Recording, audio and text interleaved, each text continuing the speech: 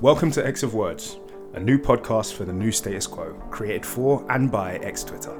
Every episode, a new guest picks a new question for a shotgun quick listen chat. One question, two voices, 10 minutes.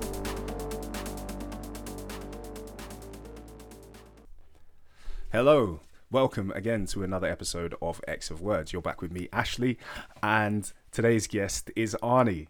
Hello, mate. Hello. Great to be here. It's lovely to have you back. You can follow Arnie on the Anti-Binge. That's TheAntibinge. Okay, today's question. And we're going to chat this up in a couple of ways. Yeah, because we may have done this already a couple of times. So we want to spice the question up with a little formatting. And that's, which of the existing teams would you select to be the next X-Men if we weren't electing X-Men? Because we know everybody's talking about democracy now. Everybody is talking about democracy now. Everybody, more and more people are saying. So, and thank you to Ratchet Kick for submitting this question. This is one of our audience submitted questions. So thanks. This one's for you and obviously everybody else. Thank you, Ratchet Kick. All right. Okay, cool. Let's get it moving. Our X starts now. So yeah, what do you reckon? Okay, so out of all the teams, and I'm kind of looking at the main lines, the main books, which of these sets of mutants, which we're familiar with them as teams, we're familiar with a lot of these characters, but we're seeing them in new compositions. Which of these teams are powerful enough and rounded enough to represent the X-Men as that central team? Because that's, again, the team we don't have right now. That's the team we're electing to right now. So, while you know me, I would probably personally say we should just graduate all the New Mutants and let them be the X-Men as flagships for once. I'll dial it back and say that the team that really should be out there representing this group is probably the Marauders. There's a heavy push for Excalibur, but I think they are still working on the fringes, and they're working in that magical mutant space, or that's kind of where they operate. It seems to me. And also, if you're a mutant group coming from Krakoa, which is its own nation state, having a member that is the Ward of Britain probably produces conflict of interest. I'm sure there. And that's she her aristocratic kind of background clouds a lot of that. But again, I think the Marauders are the team that you would want representing the mutants as the X-Men if we weren't electing. So that's Kitty Pryde, that's Iceman, that's Storm. Are you counting Storm in there? I am absolutely counting Storm. That's Pyro. Yeah, and it's Emma. I'm including Emma as well. And Bishop. Yeah, and Bishop. I'm going ahead and I'm saying there's a team without Summers that could represent the X-Men and do a fine job of it. Wow. You know what we call that? Growth. That's that's growth. And that's all thanks to this podcast. So you and the other hosts have brought me here in so many ways. But what would you say? Voting. I think I'll go for one of the young teams because I think when I read this question, right, who's the strongest mutant team, or who's the strongest team on Krakoa, that could very easily devolve into just like a power level conversation, right? Just like a power level comparison. But I think the important thing for me to look at there is for what and in what way. Like, how are we judging power, and what are the socio-political forces that should judge what we see as a powerful or capable team? And I think for many, many years, when survival was the chief goal of any sort of X-Men team formation, power levels were it. But now there are issues with sort of international events unfolding if your team is a bit reckless, which I think will give me a bit of a hesitation of putting Pyro out in the world. So I think I go for some of the younger teams. I might want to veer away from some of the older mutants purely because you guys have got so much baggage, so much history, but also experience. So it's about picking maybe one or two of the older generation. You can tell I haven't thought about this too tough because I'm literally working it out right now.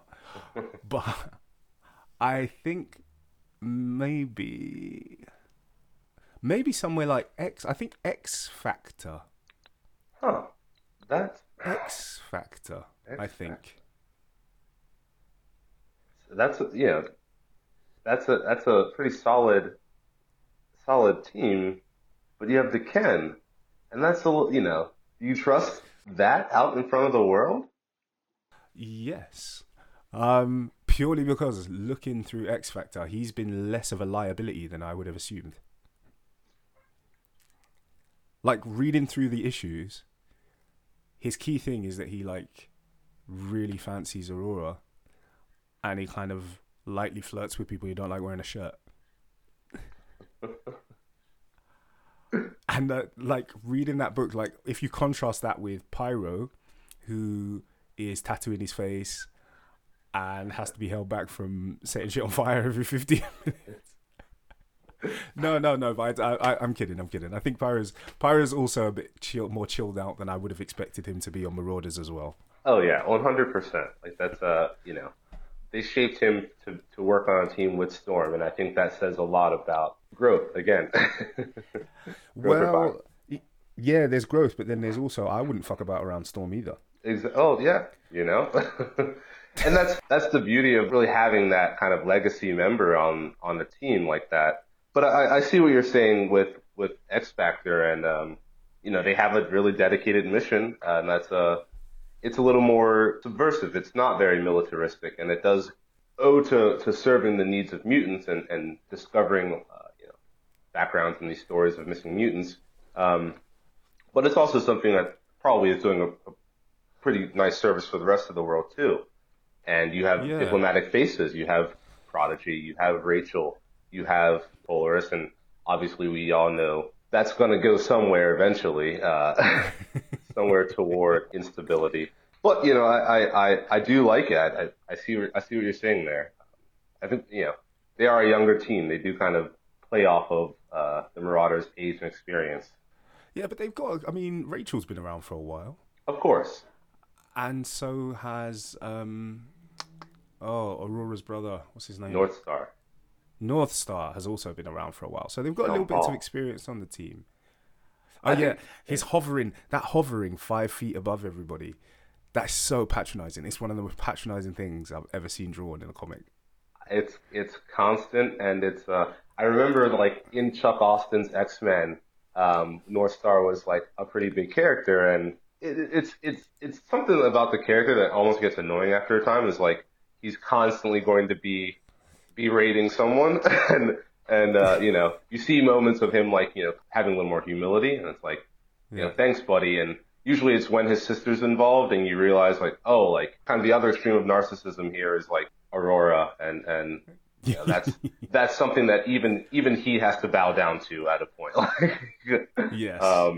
But they do have some storied leadership there. But I totally see what you mean. I totally see what you mean with Marauders. There's how do you think the dynamic would play out between Storm and Kitty? Both of them have quite strong leadership histories. I think it's is that 1 minute? I think it's it's honestly I would hope that in that kind of scenario you would see Bobby pop out more and be more of a leader, and that you could see Kitty maybe operating as like keeping everyone on track and maybe not in the field as much, but like operating the team. And I'd like to see Bobby stand out a little more because he is the most senior member technically. He just never gets to operate at that level. I just, if this was meant to be the team that represented mutanity, and also, thank you so much for mutanity. Have you noticed everyone started using it in all the episodes? Oh god, I have heard so many references to it. Listen, influencer. I kind of want that team to be more visually mutant. I don't think it was an accidental choice that a lot of the teams that we had for decades were human presenting mutants. Oh yeah, they're X-Men Gold. That's the gold team right there. Yeah, you know, and to me that kind of just reeks of respectability politics. If we're going to send out a team of mutants that is meant to show the modern era of mutanity that isn't about appeasing human bigotry, right? Make them look mutant. More eye-boy. That's what you want. Yeah, that's kind of why. That's one of the reasons why I picked X Factor as well. Because I was like, you know what? I want someone out in the world who doesn't pass. Right. I think if this is going to be the one consolidated X-Men team, throw Shark Girl on there, throw Eye-Boy in there, like get some people in there, like go out being unashamedly mutant. You don't want your public face to be an assimilation face. Wow. That's a beautiful and fine point on who should lead, and I think you're right. Thank you. Okay, I think we've run over, so no, right. I'm going to close it up there. So thank you so much, mate. It's been a pleasure to have you back and talk to you again. Thank you. I will be back many more times, I hope. Love it. So yeah, I've been Ash. Thanks for listening. I've been Arnie, and this has been X of Words.